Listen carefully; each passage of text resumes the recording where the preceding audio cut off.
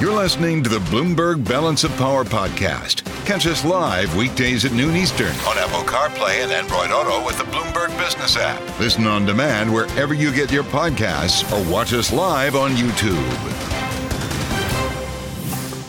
We return to the situation in the Middle East as the White House at this hour is weighing potential responses to a drone strike conducted by Iran-backed militants that killed 3 U.S. troops on a base in Jordan and injured dozens more. The president over the weekend said that those responsible will be held to account in a manner and at a time of his choosing. While there's some pressure coming from Congress, hawkish senators like Lindsey Graham or John Cornyn, who are actually pushing the administration to strike Iran directly, something that the U.S. has not actually done in decades, and that they may be hesitant to do because of concerns around escalating what's happening in the Middle East. Iran, I should point out, has said that accusations it was directly involved in this attack are baseless, and said that resistant groups in the region do not take orders directly from the Islamic Republic. So let's get the latest now with Peter Martin, who is Bloomberg's global defense and intelligence correspondent and is joining me here in studio. So,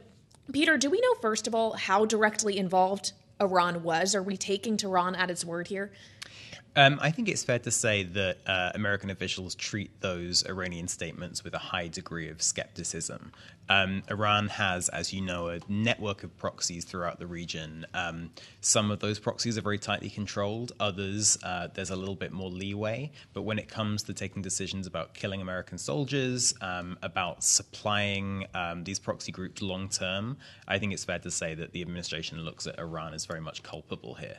Well, and the fact that 3 soldiers were killed in this is the first time we have seen U.S. troops as casualties of what has been going on in the Middle East since October 7th, and this war erupted between Israel and Hamas. So theoretically, you would maybe expect that this would be the strongest response to anything we have seen because troops actually died. But how strong is strong here? When they're saying it's going to be stronger than the current operations they're conducting, going after the Houthis and these Iranian proxies, what options realistically are on the table?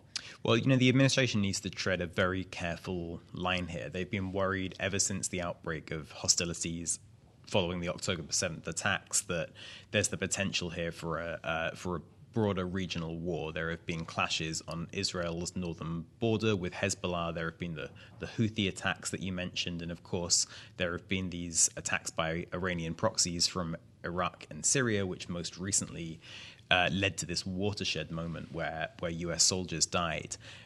So the administration is going to be looking to send a very strong message. Those that we've spoken to have said that they recognize that the response needs to go above and beyond what's happened before.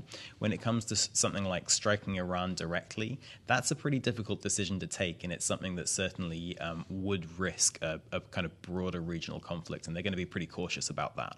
And is the primary concern that Iran would retaliate in kind, or that it would just kind of exacerbate what we're already seeing with these Iranian proxies and the activity and operations that they're conducting specifically? I guess my question is, would Iran really want to go after the U.S. directly either?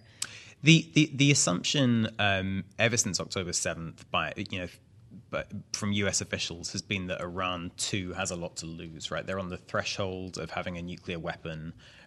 They are benefiting in many ways from being able to strike at Israel through proxy attacks and also strike at U.S. forces, but without very much direct risk to themselves. Now, critics of the administration's approach have said that unless the U.S. is willing to put Iran and its own assets at risk, then there's the risk that these attacks will just continue to escalate and won't be deterred.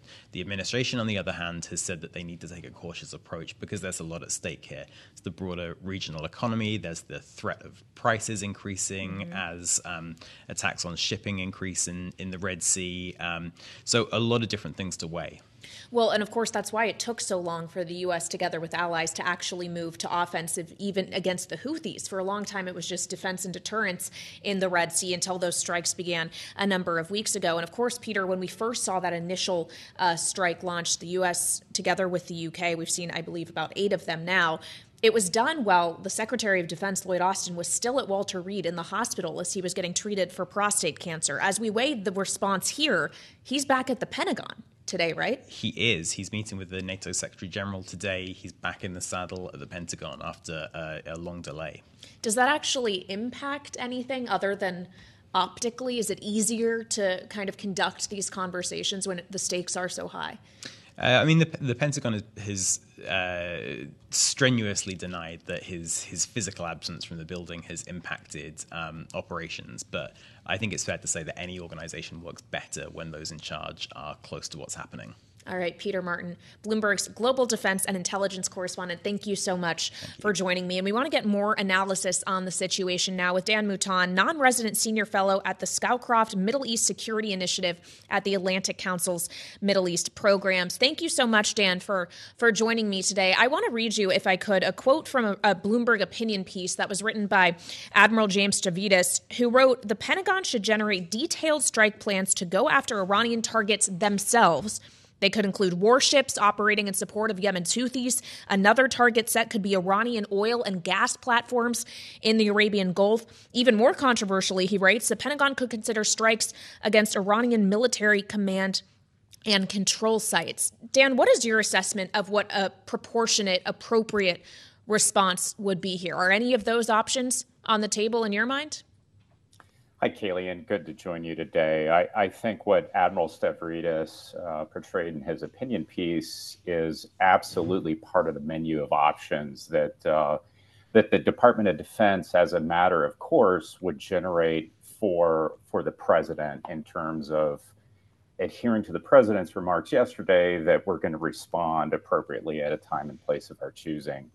I do think, though, it's important to note some of the other pieces that I think Peter Martin also highlighted, which is this attack did not originate from Iran. It was an Iranian proxy group versus Iranian forces directly. Now, obviously, there's culpability that Iran needs to be held accountable for, but in terms of the people and organization and kind of commands that were given to launch this attack, it's important to dig into that in terms of how we evaluate a proportional response. And when I say that, I would go back a little ways to highlight why the Department of Defense, at the president's direction, surged forces to the region after October 7th of last year, which was to prevent escalation into a regional conflict after the October 7th Hamas attack against Israel. I think in terms of the president's choices, he's going to be given this menu, and it's going to involve either striking back against elements of Kataib Hezbollah in Syria, perhaps elements in Iraq, and obviously there's going to be Iranian targets, but he's going to have to weigh the likelihood of escalation. And I'm happy to dig into that a little bit more if you'd like.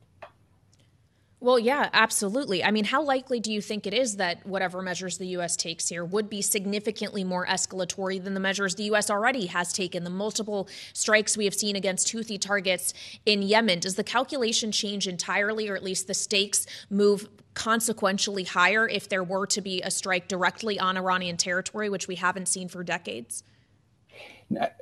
Haley, I do think that if we were to strike inside of Iran, that would, Kaylee, I do think if we were to strike inside Iran, that would increase the likelihood of regional escalation. Since this attack did not originate from Iran, and right now we don't know if there were literal Iranian fingerprints on these one-way attack UAVs, unmanned aerial vehicles, it's hard to draw a direct line. That being said, if we move a little bit to the left and look at the organization responsible for launching the attack, there are a whole multitude of Shia militia groups in both Syria and Iraq that have been involved in attacking U.S. forces. I'd note that there's been close to 160 attacks against U.S. forces in Iraq and Syria following October 7th. Yeah. And so all of those attacks were meant to kill U.S. forces. There was an increasing likelihood over time that sooner or later something was going to, unfortunately and quite tragically, get through U.S. defenses. And when they did on Saturday, it became inevitable for us to respond. I do think, in terms of the choices available, what we're likely to see is a much more comprehensive set of strikes against these Shia militia groups that are directly responsible for the attacks. Well, and Dan, your point is well taken that this isn't necessarily Iran itself that is responsible here. And of course, we've heard from Iran in the aftermath of these attacks that the groups it backs operate independently from the direction of the Islamic Republic. They say any allegations that they were directly involved are baseless. Nonetheless, though, if it's providing money and weapons to these groups, Iran, at the end of the day, if you go down the line of fault, is in that line, right? So I just wonder how the Iran's backing of these groups can realistically be stopped if the U.S. is not willing to go after Tehran directly.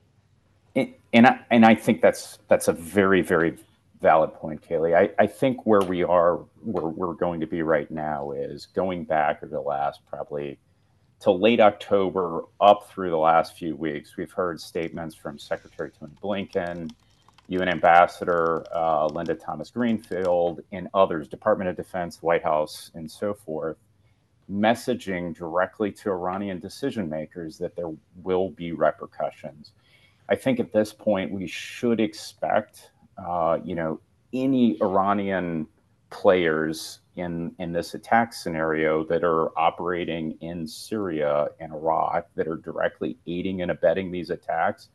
I would expect them to be on the table in terms of what the United States is willing to target. I think thus far it's going to be difficult, and this goes back to the desire by the U.S. administration to not escalate. It'll be difficult to choose to strike directly into Iran. Now, to Admiral Stavridis' point, there's Iranian warships, if you will, or Iranian ships affiliated with the Iranian Revolutionary Guard Corps that are operating outside of Iran's territorial waters that in some instances could be very well aiding and abetting these attacks. And so that could very well be on the menu of options. And I think the Iranian government needs to be made aware of the repercussions of this continued targeting or aiding and abetting this continued targeting of U.S. forces. So, Dan, obviously, while we await news on what the potential response from the U.S. could look like, of course, all of this is happening against the backdrop of the ongoing war between Israel and Hamas. And we know that also over the weekend, there was a summit in Paris with spy chiefs and other officials from the U.S., Egypt, Qatar, and Israel trying to reach some kind of ceasefire agreement in exchange for the rest of the hostages that are still being held in Gaza. And a headline actually just crossed the Bloomberg terminal from the Qatari prime minister saying that hostage talks are in a better place than a few weeks ago. How hopeful are you that a deal like this could actually come to fruition? And how could that change what we're seeing across the Middle East? Because theoretically, if there was a ceasefire, the Houthis wouldn't have as much reason to attack vessels in the Red Sea, right? Indeed. So I completely agree with kind of the connection you just drew, Kaylee, to these attacks, regional escalation from October 7th. I'm quite hopeful that what was going on in Paris this past weekend, as well as the work that preceded this, and this was White House coordinator Brett McGurk going to Cairo, going to Doha, Qatar. Right. This was in the lead up to Director of CIA Bill Burns traveling to Europe the other day.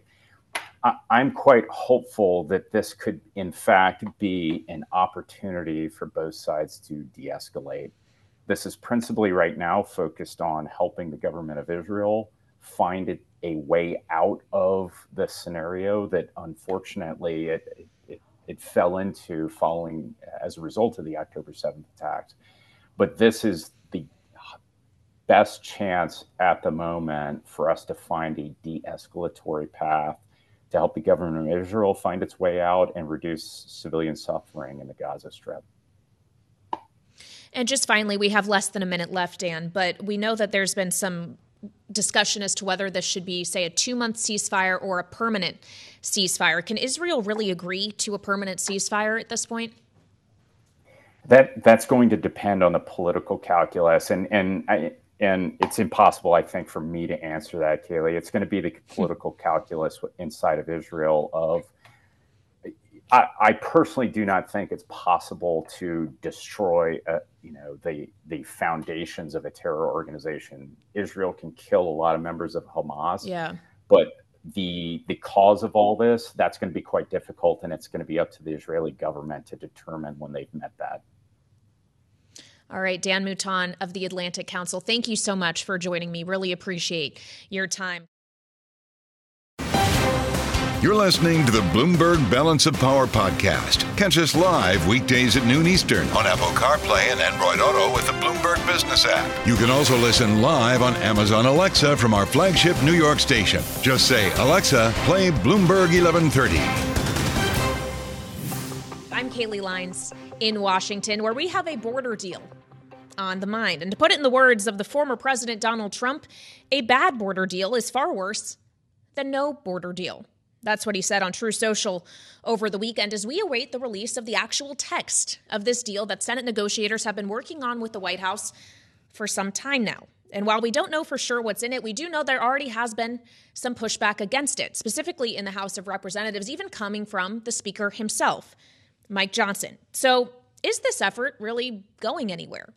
Joining me now to weigh in is the Republican congressman from North Carolina, Greg Murphy, who is here with me in our Washington, D.C. studio. Congressman, thank you so much. Nice to see you, Kelly. For coming in. It's great to see you as well. What needs to be in this deal for it to get your vote? Will you even have a chance? We have to go back to the stay in Mexico policy. I mean, I think that was the stalwart of where all this began. We had Central American countries that had bought into this, that they folks to seek asylum in the country of entry rather than transgressing across all of Central America. I've worked in some really desperate places in the world as a surgeon, so I understand people's desire to try to find something better. That said, we are a nation of laws. Unlike the last 2 years, our border has become lawless. We don't have operational control of our southern border. Drug cartels do. So we have to keep those who want in this country, they want to keep in Mexico. We have to get rid of the control of the border by drug cartels. We have to ensure safety to our own border and really adjudicate the processes a lot quickly. We have to make sure that those who do have true asylum desires, that they get adjudicated much more quickly, and then we have to beef up security. We've had, 8+ million individuals come in the country over the last 2 years. We have close to, I think it was 1.7 million individuals come. We don't know who they are, where they're from, where they're going, why they're here, and the record number of individuals who were caught on the terrorist watch list. We don't even know who the ones who've gotten away because they're going to seek other methods to get in anyway. So this is not only a humanitarian crisis, it's one that the president and his administration have broken our own laws. It's also one of national security, even more importantly. So this has to be done. It almost takes primal immediacy above almost anything else. And you get into the debate with Ukraine. Mm-hmm. It almost has to take precedence over that because we have to protect our own border really before we worry about other countries. Well, the president is at the table now. He's been involved in these negotiations. He put out a statement late Friday that said what the negotiators are working on would give him the authority to shut down the border if it was becoming overwhelming. He says he would use that authority on day one after signing this bill. Do you take him at his word on that? He had the authority right now. He doesn't need authority. He could have the authority to stay in Mexico policy. Boom. He had this authority when he was sworn in. And so he basically invited our countries to be invaded because that's nonsense from President Biden. He has the authority right now to do this. So when it comes to the fate of this package in the House, do you think you will even have a chance to vote on it up or down? I have to see what it really entails because I haven't seen the text yet, as they pointed out. We want something, but honestly, Joe Biden has the tools right now to close the border or close it appreciably. Well, you haven't seen the text. The Speaker of the House hasn't seen the text either. And already, just based on the rumors that were floating around, he said it's dead on arrival. And we know that he has a close relationship with the former president. The former president has thoughts on this. How does Donald Trump factor into this calculus? Well, I think, honestly, we have to see what's going on because, it's presumed nominee that Donald Trump is going to be the Republican nominee. This is going to be a factor because this is one of the biggest things that all Americans now care about, not just in Texas or Arizona, but they care about it up in New York City and other places, about the absolute explosion of this humanitarian crisis. And Kaylee, to be very honest with you, this was one caused by certain releasings of policy by the Biden administration. We should not be where we were. We weren't this way 2.5 years ago. We have to get back to some sensible things about immigration within this country. Well, when you talk about how immigration is an issue not just at the border, but in states really all across the country, it's been described to me as every state now is a border state. Absolutely. Because of the way this is spread around. What justification would there be to not bring it to the floor, to not give members like you even a chance to cast their votes on an issue that is so important to voters? Well, I don't disagree with that thought, but I think it's also up to the Speaker that he be involved in this process. Mm-hmm. It's not just won by the Senate and do with the White House. And remember, there is another chamber. We are the ones who are considered in the House to be, quote, closest to the people. This is a people issue, and I think it needs to be not debated or guaranteed and silent. It needs to be festered. Especially, we have a new Speaker of the House. He needs to be intimately involved in these negotiations. Yeah, and there's questions as to how the Speaker is not just going to deal with potentially bringing this issue to the floor, but also a vote on a tax agreement. I know, sir, that you sit on the Ways and Means Committee. Yeah. Obviously, this is bipartisan. It's bicameral.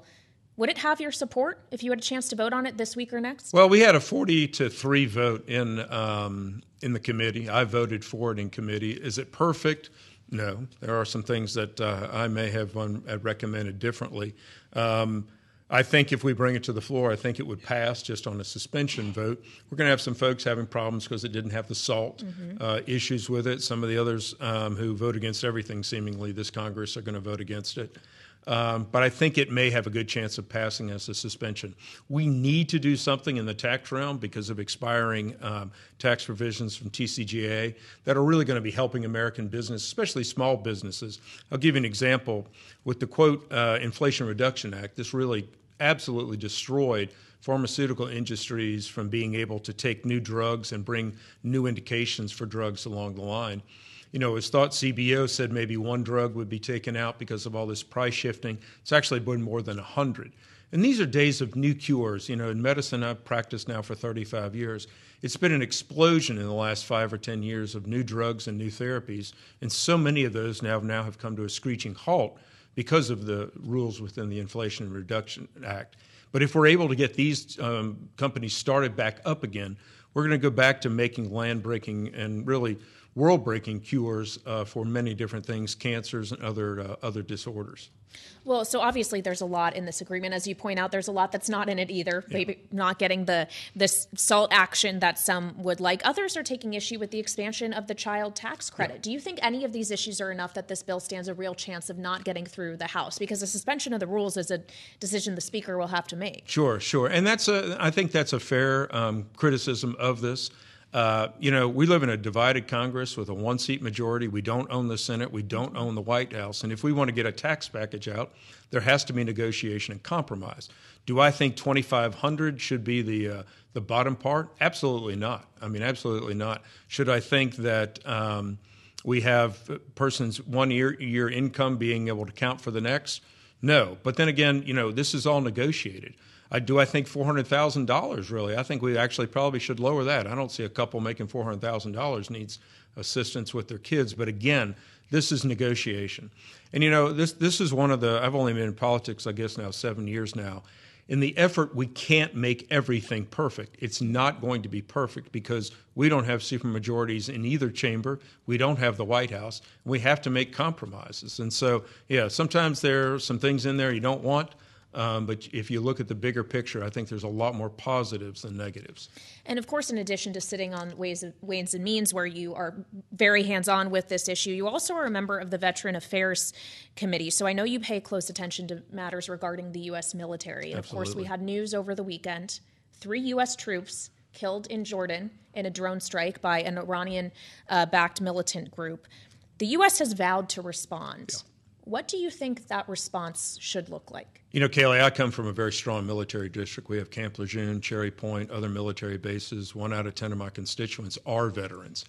And in dealing with Iran, in dealing with these axis really truly of evil, as Reagan said, the only thing they know is power. The only thing they know is strength. And this is what we have to show. Of course, Iran has said they didn't have to do anything with this. No one can trust the Ukrainians, no one at all. I don't trust them at all. We have to show them power. I do believe a lot of the strength we lost in the way we left Afghanistan and the Middle East. And so it's time for Biden to step up. We have to go after these folks. We have to go with the origin of them. We have to take out their leaders. We have to take out their ability to kill Americans. There have been some senators, John Cornyn, Lindsey Graham, for example, who have said strike Iran directly on its own territory. Do you think that would be too far? Just on first thought, I think that may be a little bit. We're not ready for that yet, because here we are trying to keep Israel alive. There's China's threat with this in the southeast with Taiwan. Our utter disastrous withdrawal from Afghanistan, in my opinion, led to the Ukrainian conflict. I think that that's going to be difficult. Sadly enough, during the Trump administration, the enrichment of uranium in Iran was around 4%. We know Iran has now gotten it up to at least 60%. Some reports have been 80%. Once they get 90%, well, he left that nuclear deal with Iran. Yeah, but the thing is, that gave them all of the cards. It gave them all the cards, and so now Iran may very well have a nuclear bomb. And so, I understand that sentiment, but I think a lot of thought needs to go into before that happens. All right. Well, we appreciate you giving us your thoughts today, Congressman. Very good to see you. Thank you for coming and joining us in our Washington, D.C. studio. That is Republican Congressman from North Carolina, Greg Murphy. Now we want to go back to our signature political panel. Rick Davis and Jeannie Sheehan Zaino are with me. Jeannie, just to begin with you on this idea of potential retaliation here coming from the Biden administration, how difficult politically, let alone militarily, is this to make?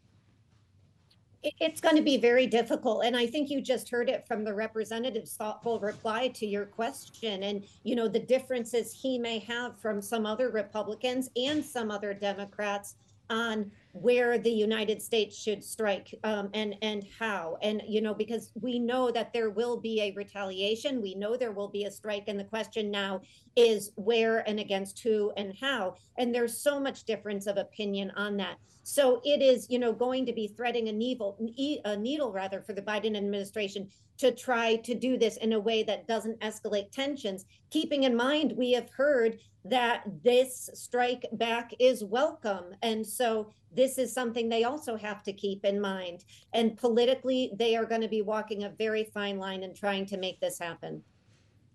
Well, and Rick, of course, they're doing so not just in any year, but in an election year. How does this kind of geopolitical tension factor into electoral politics at home for an incumbent president?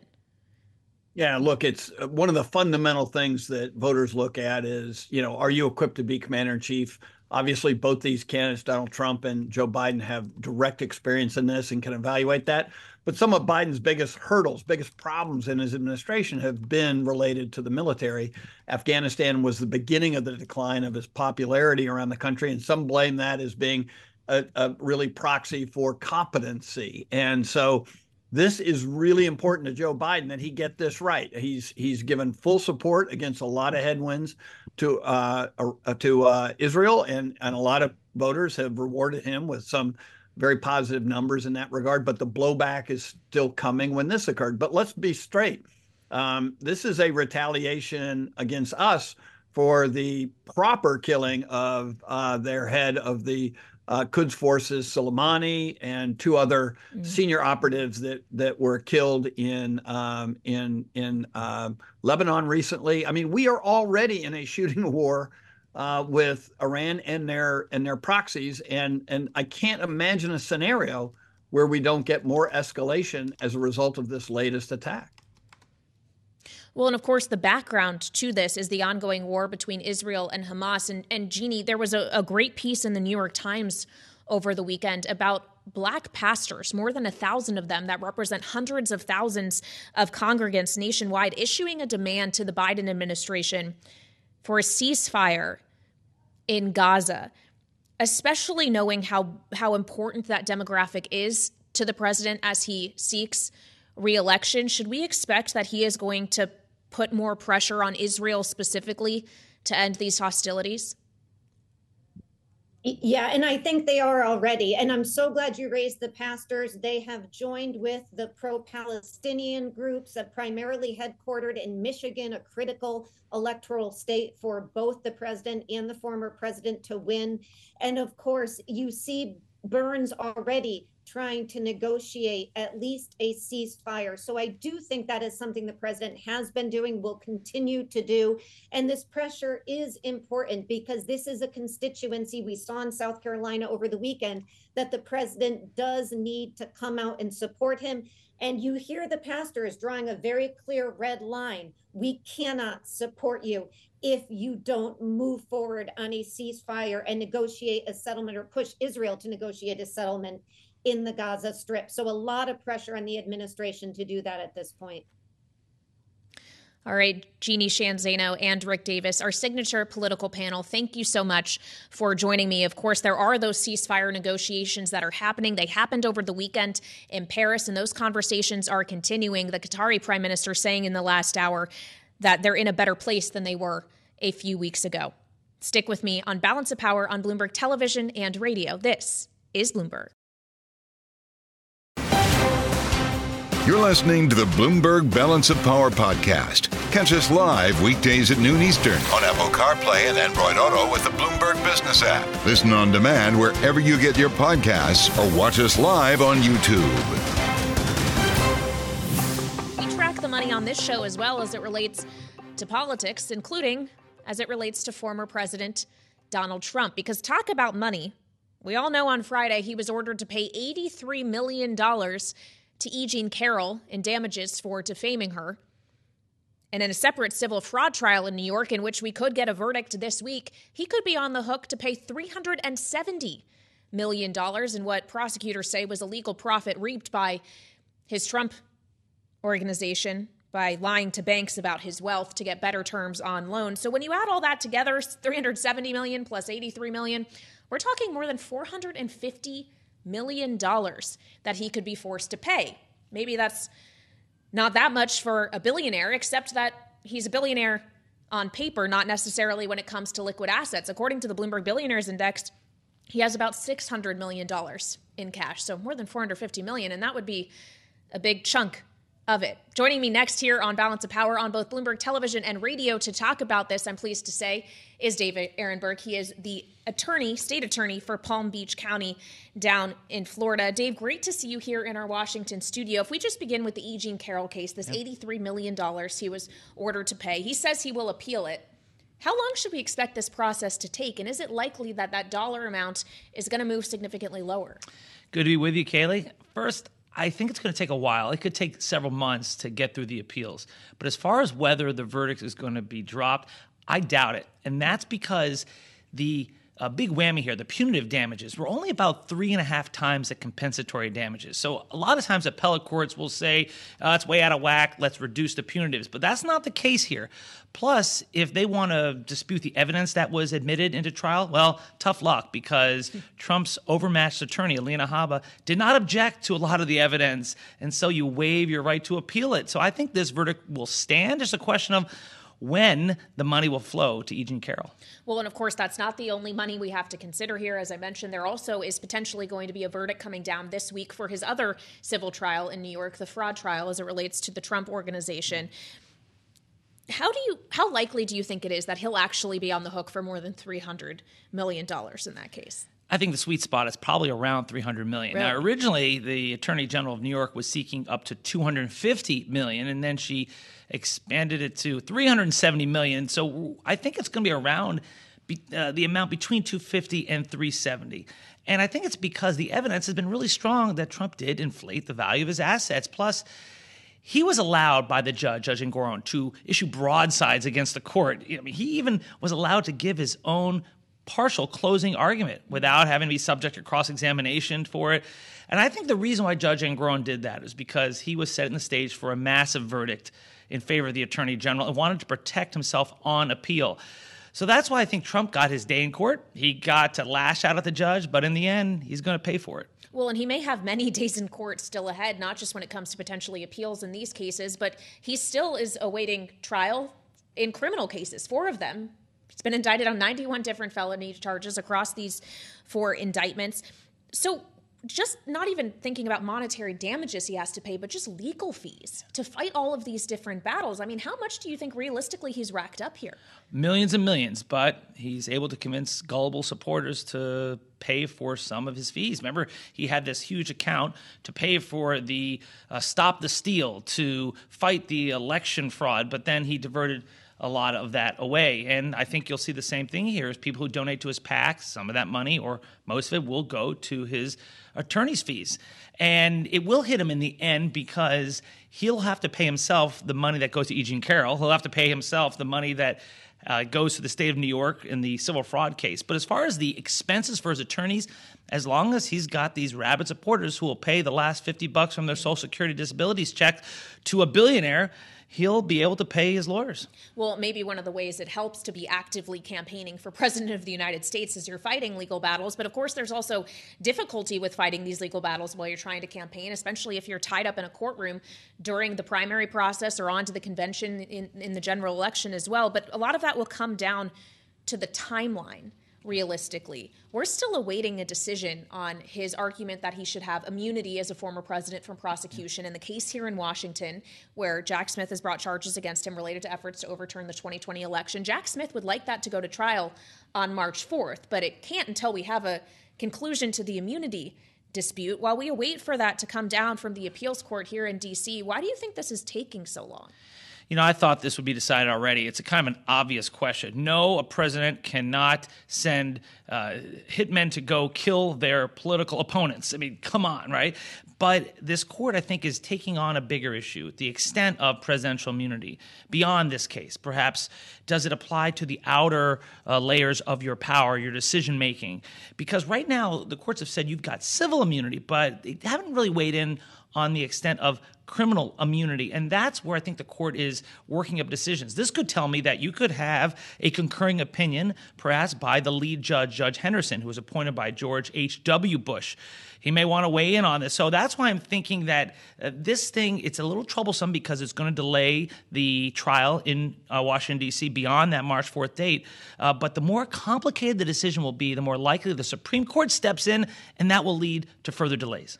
So you think it makes it more likely if this is a broader reaching ruling that the Supreme Court takes it up than versus if it's very narrow?